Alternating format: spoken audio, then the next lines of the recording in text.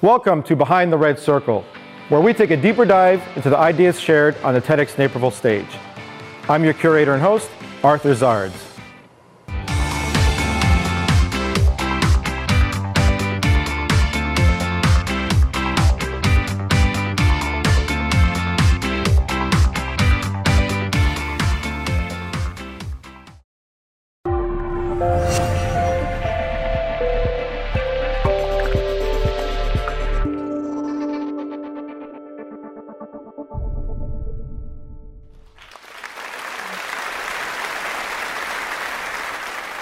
So I'm here to talk to you about education.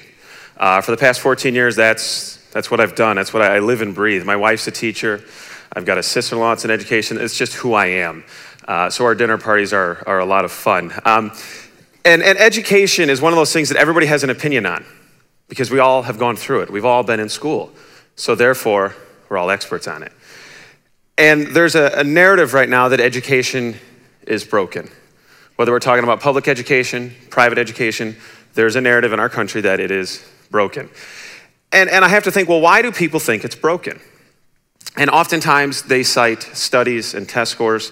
There's international communities that put out things. There's a PISA report, which is just one of the 40,000 acronyms that educators like to use that nobody understands, including us.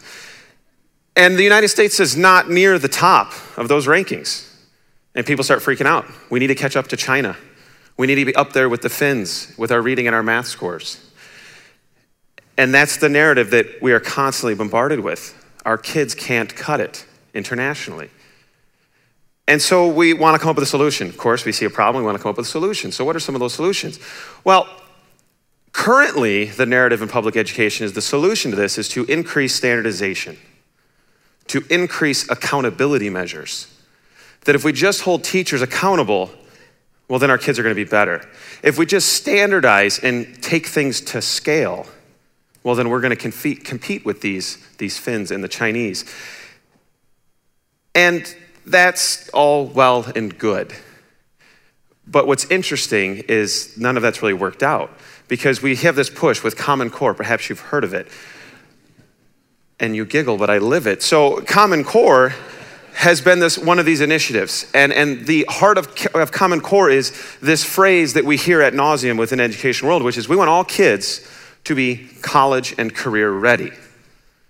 Now, as we stand back as a parent myself, I think, well, yeah, this makes sense.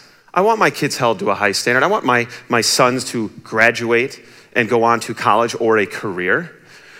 But I'm going to break something to you. We actually don't mean college and career ready. We actually mean college ready because we obsess over scores. We shut down vocational programs. Enrichment programs are reduced because we're constantly consumed with increasing our math and our reading scores. And what's very interesting about this is this whole notion of college and career ready. A couple of years ago, I had the opportunity to sit in a room with an organization that's known as the Business Council. And if you're not familiar, this is a group of people, all CEOs of Fortune 500 companies. Everybody in that room made more in a day than I will likely make in a career as a public school teacher. And they were having conversations about what kind of employees are they looking for? What kind of worker are they looking for? And I'm sitting at a table with, at the time, the head of the New York Public School Systems, who John King, Secretary King is now the Secretary of Education of the Department of Education. He's like the boss of my boss's boss's bosses all the way up to Washington, D.C. And at the current CEO of Chicago Public Schools and me.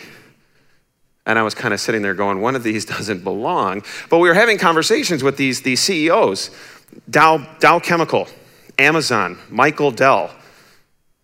And you know what? They didn't say they're looking for kids that are really good on ACT. They're not looking for compliant little people that are very standardized. None of them said that. But what they did say is, we want kids that come out of high school and college that can be creative, that can be innovative and collaborative, and can fail and rebound from that and cause our companies and our industries to evolve and change. Which flies in the face of everything that these policymakers are saying with education is going to fix us. Giving another standardized test to a child is not going to revolutionize any industry in this country or this world. And yet, that's where we are going. I even have friends who have gone to Finland and China, these quote unquote top tier school systems. And you know what some of them are telling? They want their schools to be more creative and innovative and less standardized and less test focused. So clearly there's a disconnect here. And so what is the solution? Well, I will tell you one thing that I believe firmly. A solution will never come from the top. I have yet to see a superintendent of schools from a state or the country, or even a superintendent of a school district, come up with a solution that has had the same lasting impact on the solution that's come from a classroom, from a kid, or from a classroom teacher. And that is where I believe we can change the narrative of what's going on in our schools and tell people, you know what? We're not broken. And so I want to share with you something that we did in our school, Lincoln Junior High, just down the road. Exactly. About 5 or 6 years ago, we had a faculty meeting and we watched a TED Talk from Dan Pink. Daniel Pink wrote a book called Drive. And his book is all about motivation. How do we motivate people? Now, his book was clearly written for business people, and he describes motivating humans, and even though in the junior high world sometimes our kids don't act very human-like, we still assume that we put them in that same broader category of human. Therefore, the motivational principles he's talking about should apply to our students. And the thing he discusses is he says, you know, a lot of times people think if we just pay people more, they're going to produce more, work better, harder, all of those things. But actually the research says that's not true at all. If you're asking people to do very menial tasks, low cognitive tasks, incentives might work. Compliant tasks, incentives might work. But if you're asking people to be truly creative, innovative, and productive, incentives actually have a negative impact. And so, well then what is going to motivate people? What is going to motivate? And he said, it comes down to autonomy and choice. Providing employees the ability to be autonomous in their work and choose what they work on. And so we had this conversation in our building, and a great colleague of mine, Matt Langus, he came up with the idea of Innovation Day, which I then took and expanded it to our entire grade level of 6th grade. And Innovation Day was pretty radical. We basically told kids, junior high kids, all right guys, a couple weeks from now we're gonna have this day. You're gonna be able to learn about anything you want. Now in the junior high brain, that takes a minute to process. They kind of stare at us awkwardly like, wait a minute, what? Anything? Anything. We gave them 3 requirements. You must learn something, you must create something, and you must share something. And that was it. It was built on their passion, what they were interested in. And so I want to share with you some of the things that came out of this over the years. We've done this for 6 years. In year 7, we're going to expand it. So I always love the gentleman on the left here, the young man, who, now the kids have to submit a proposal to the teachers and we have to approve them because, you know, we do have rules and safety. And this young man put together a proposal to build a Tesla coil. Now, for those of you that know what a Tesla coil is, there is no way I should have ever approved that project. Because one of the glaring things on his project proposal was he was going to bring a soldering iron from home. That should have been my red flag. But we went with it anyway. And he may or may not have electrocuted himself, but to me that was success. It worked, okay? Or the other young man, one of the other byproducts of this type of day is the sharing component. We attached it to our open house so that parents, grandparents, community can come and see what these kids spent an entire day creating. And the young man on the bottom right, he created what is known as elephant toothpaste. I had no idea what that was. It's a series of chemicals that are mixed and it causes an endothermic reaction. It makes foam. And you think to yourself, well, that's kind of silly. But when that boy, who's typically not the focus of any sort of positive attention in a classroom, is sitting there at an open house and having 30 people watch him describe what he did and the joy and pride on his face, that's why I do what I do. Or the girl up on the right, as teachers, every so often you get a kid and by about October, you think, I think this child is smarter than me.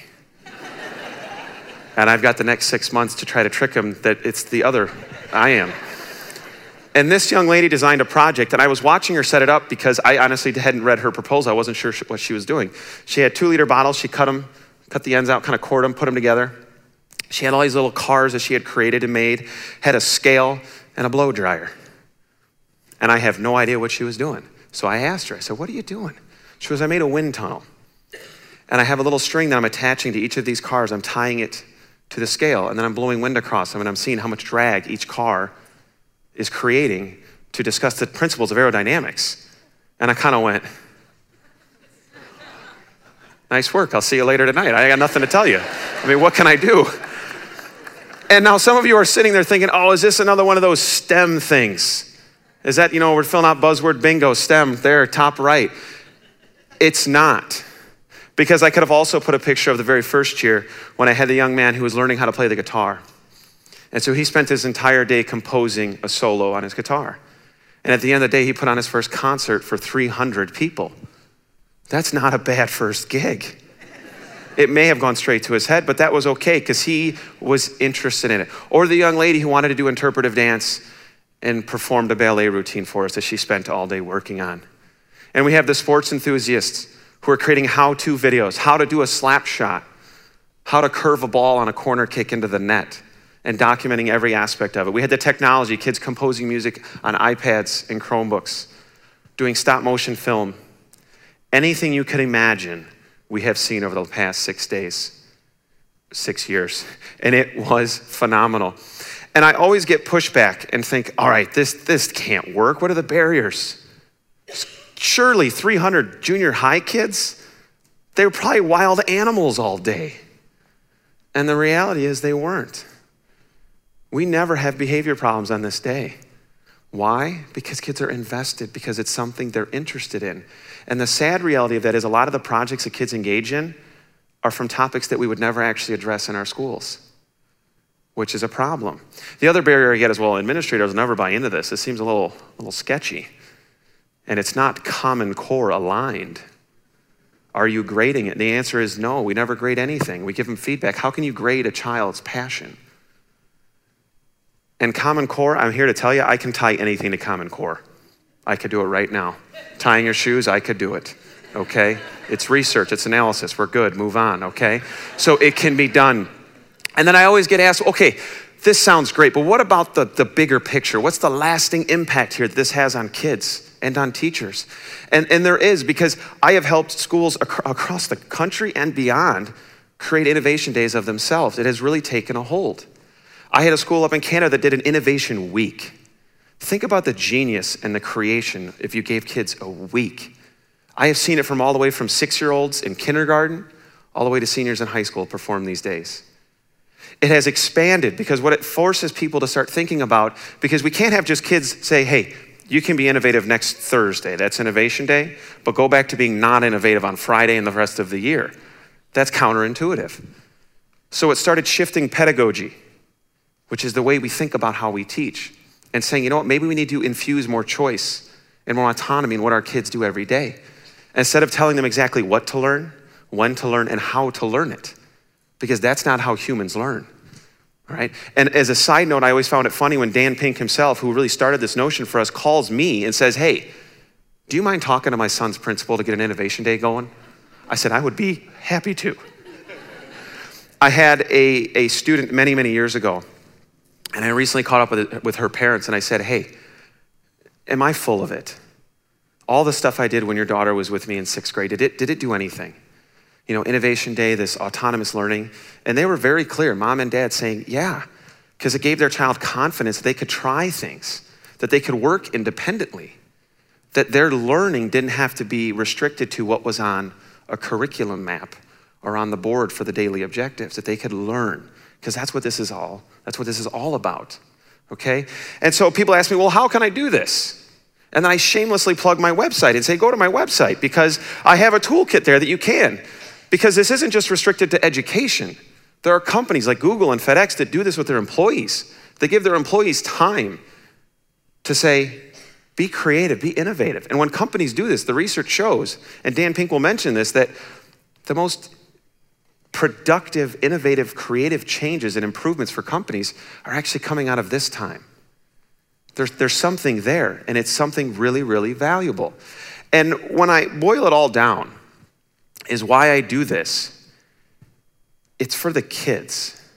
Because if you've ever talked to a young child, they love learning. But we've lost focus of learning in trying to educate children, because there's a difference. We've become very good at educating kids, but we have killed the love of learning. My sons, to a point of annoyance, were always asking questions when they were this tall. You know these children. Dad, why does that happen? What is that? When are we? And it's constant questions because they thirst for learning. But when they get to school, we replace those passions and those curiosities with, this is what you must learn. This is how you must learn it, and this is when you are going to learn it. So things like Innovation Day and things like giving kids agency over their learning and autonomy is how we can fix this supposed broken education system. But the reality is it's not broken, because things like this exist, and we have kids being brought back to learning should be joyous, learning should be built around creativity and innovation, because that is truly creating students that are ready for the world that they will be living in. So I thank you very much for your attention and your time today.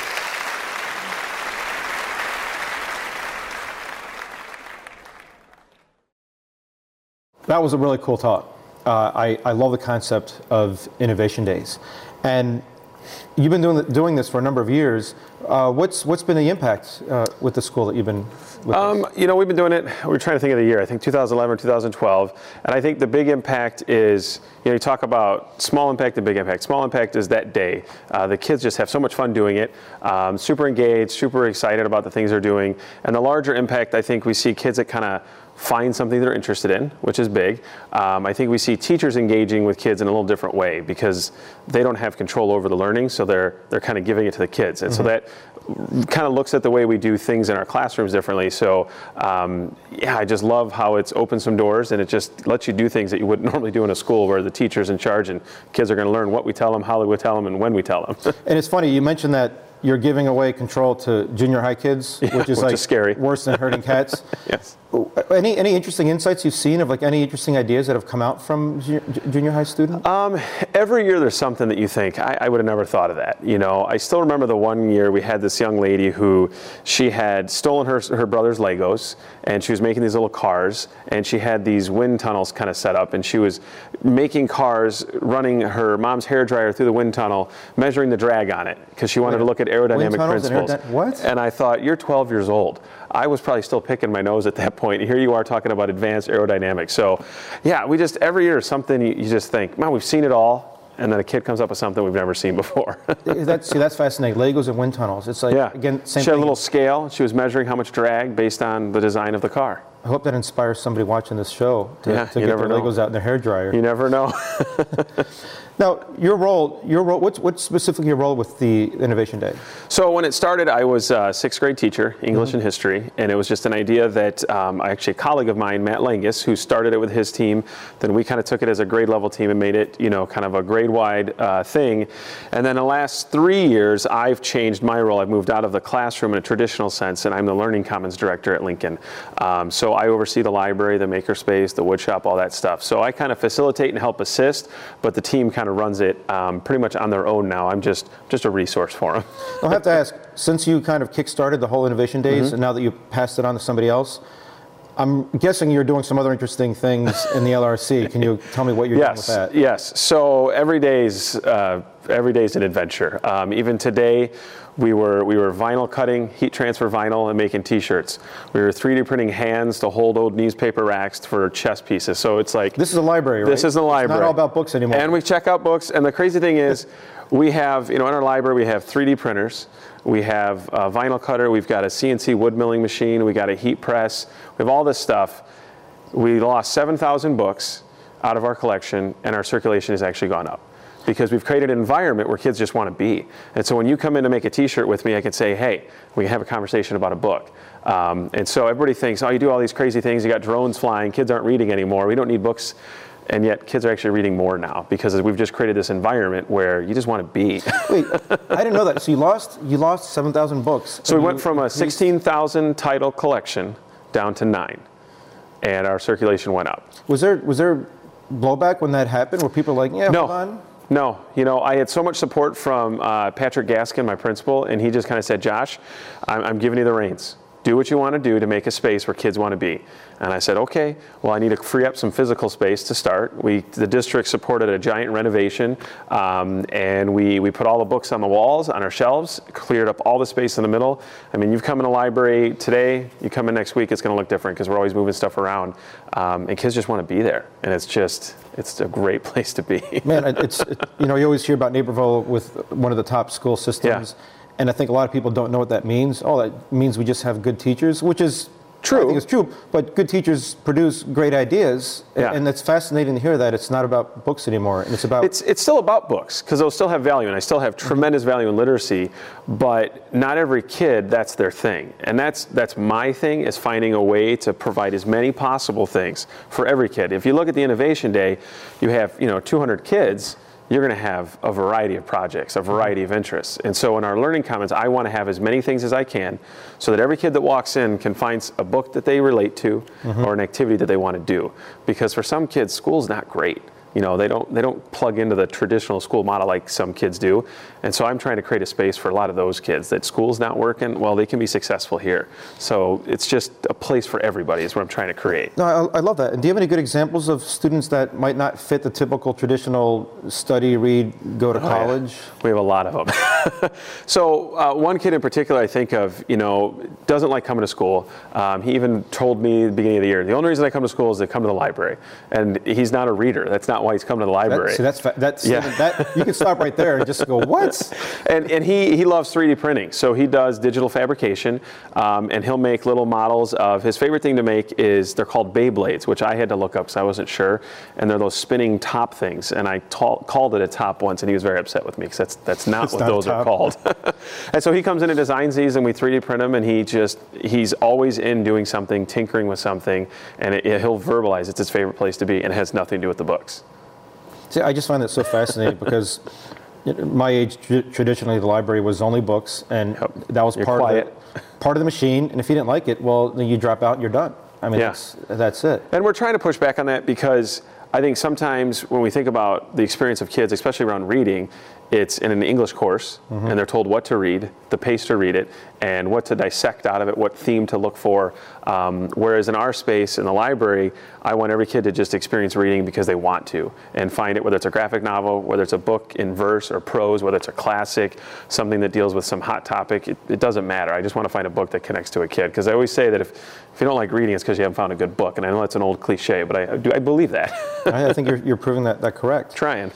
You mentioned before in a conversation something about the BattleBots. If you can. Yeah, so that was just, I just get ideas, and my assistant I work with will tell you, I kind of go down rabbit holes, and I see things and I want to do it. And I'd seen on Twitter a teacher who had used Spheros. So Sphero is a robot. It's basically a ball. It's a robotic ball that you can code and program. And we have a handful of these at Lincoln. And I had seen a teacher that did a BattleBots where essentially you take a solo cup, put over the top of it, and they get to design all kind of armor to put on the side of it. And then we set up a big arena in the library, and they battle, knocking their opponents over, knocking them off the table, and we get, oh man, all kinds of kids come in for it, and we put on the woodcutter, we woodcut plaques for the winners.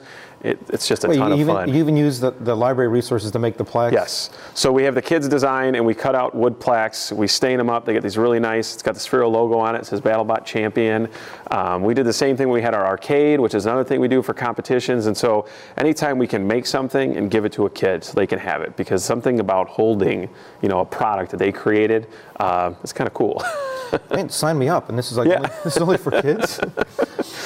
We have teachers that come down and hang out sometimes. When we had the arcade week, we had a lot of teachers coming in to try to break the high scores on Galaga or Donkey Kong. And what is the deeper dive into the arcade week? So the arcade was Raspberry Pi is a product. It's a mini computer that we were able to program with an operating system that could run retro arcade games. Really? And so we were able to find on Amazon buttons and joysticks and little bread boxes, which is where you wired into. So we literally had cardboard boxes.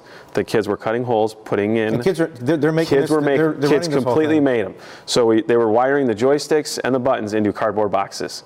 And then we were plugging them into our screen TVs, and they were playing Donkey Kong, Joust, Galaga, in the library. And now we've got a little more sophisticated. We did 3D printing controllers as well as some woodcut ones. You're actually making 3D printed controllers? So we have a 3D printed controller. We even got light up LED ones. And then the cardboard ones I tear apart every year because I want the next group of kids to make their own. So they kind of make their own. So you create, you destroy, and you We create and rebuild destroy, again. so they have to make them. So I don't want any kid just to think they're coming in to play video games, which is fine, but I want them to make something to get to that point, and they're pretty motivated to do that. And this is the grade levels? 6th, 7th, and 8th. And what age group? So that's 11 to 12-year-olds, 13 to 14, depending on their birth. See, I find it fascinating because if somebody were to jump in on this conversation and be like, oh, what kind of college is that? Is that an engineering college? And this is... No, it's simple. There's so many DIY stuff out there, whether it's the Instructables website or just YouTube alone. There's so many things that we bring into the library that a kid just says, hey, can we do this? And I haven't the faintest idea how to do it. When we started 3D printing, I know how to turn it on and plug it in, and that was it. Wait, so time out, because when you're explaining this, I'm like, okay, you're like some super genius. You actually know how to do all this stuff. I don't know how to do any of it. The woodcutter we got was a buddy I went to high school with. It's his company. He said, Josh, I see some of your makerspace on Instagram. I want to send you this CNC milling machine. I go, I don't have any idea. He goes, Really? Just take it. Within a week, I had a couple of 8th graders. We fired it up, and we were cutting stuff. And here we are. And we got a grant to get a laser cutter for next year. I don't have any idea how to use it. But between now and then, we're going to figure out how to use it. It sounds like you're kind of doing the opposite of structured learning. It's like, you got to learn this, you got to do this, versus, hey, what are you interested in? Yep. And just do it. I would say is it that simple? It's really that simple, but I have the luxury of doing that because I don't have a curriculum I have to follow. I don't have those standards that a lot of the classroom teachers have. And so when a kid walks in, they're interested in something, I say, all right, let's run with it. Yeah, I love this. This all comes from an Innovation Day where it's more like, hey, just create something and follow. So for me, Innovation Day lives on every day because kids come in and just say, I'm interested in this, what can we do? And then if we don't have something, again, the support of my district as well as the NEF who we've gotten grants from, we find a way to make it happen. Since you've been doing the Innovation Day and this LRC stuff for a while, do you have any stories of any student that's come back from years later of like what they're doing now from like maybe the first? It's funny you say that because I was just meeting with a student. She visited, right before the winter break this year. And so we were just kind of reminiscing about, she was one of my first groups. We had a computer club back then. There was probably 8 or 9 kids in it. And they were talking, I was asking like, oh, where's so-and-so now? What's so-and-so doing? And one of the kids who had done something, a science type of project during Innovation Day, she's now interning with NASA for aero design. And I just kind of went. Interning with NASA? All right. So clearly something's working out. And I've talked to parents and said, are we full of it? Like, is this all just fluff and just kind of a waste of time? And I was having a beer with one of the dads not so long ago, and he said, you know what? I don't think you are, because for our daughter, he said, it opened up to her that learning can be what she's interested in. Mm-hmm. We think about toddlers. You don't need to tell them to learn. They're constantly learning and trying to make sense of the world around them, and yet when they get to school, we kind of structure it.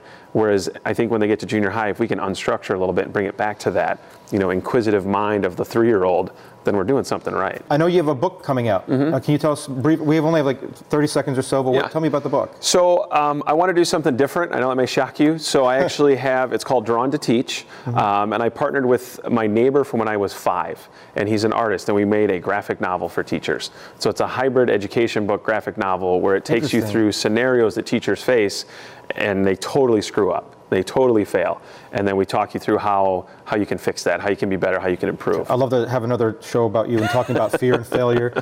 And where does if somebody wants to do an Innovation Day for their school, or I guess for companies too, or anybody, where would they go to get? So my website, Josh Stumpenhorst, which is very unique, joshstumpenhorst.com. I have an Innovation Day toolkit on there, and also plenty of ways to contact me because I'm always willing to help schools or organizations that want to get started with this kind of thinking about their people. Thank you so much for being part of the show. Thank you so much for sharing your talk, and I can't wait to see what's next. Yeah, so can I. Appreciate being here. Thank you. You're welcome.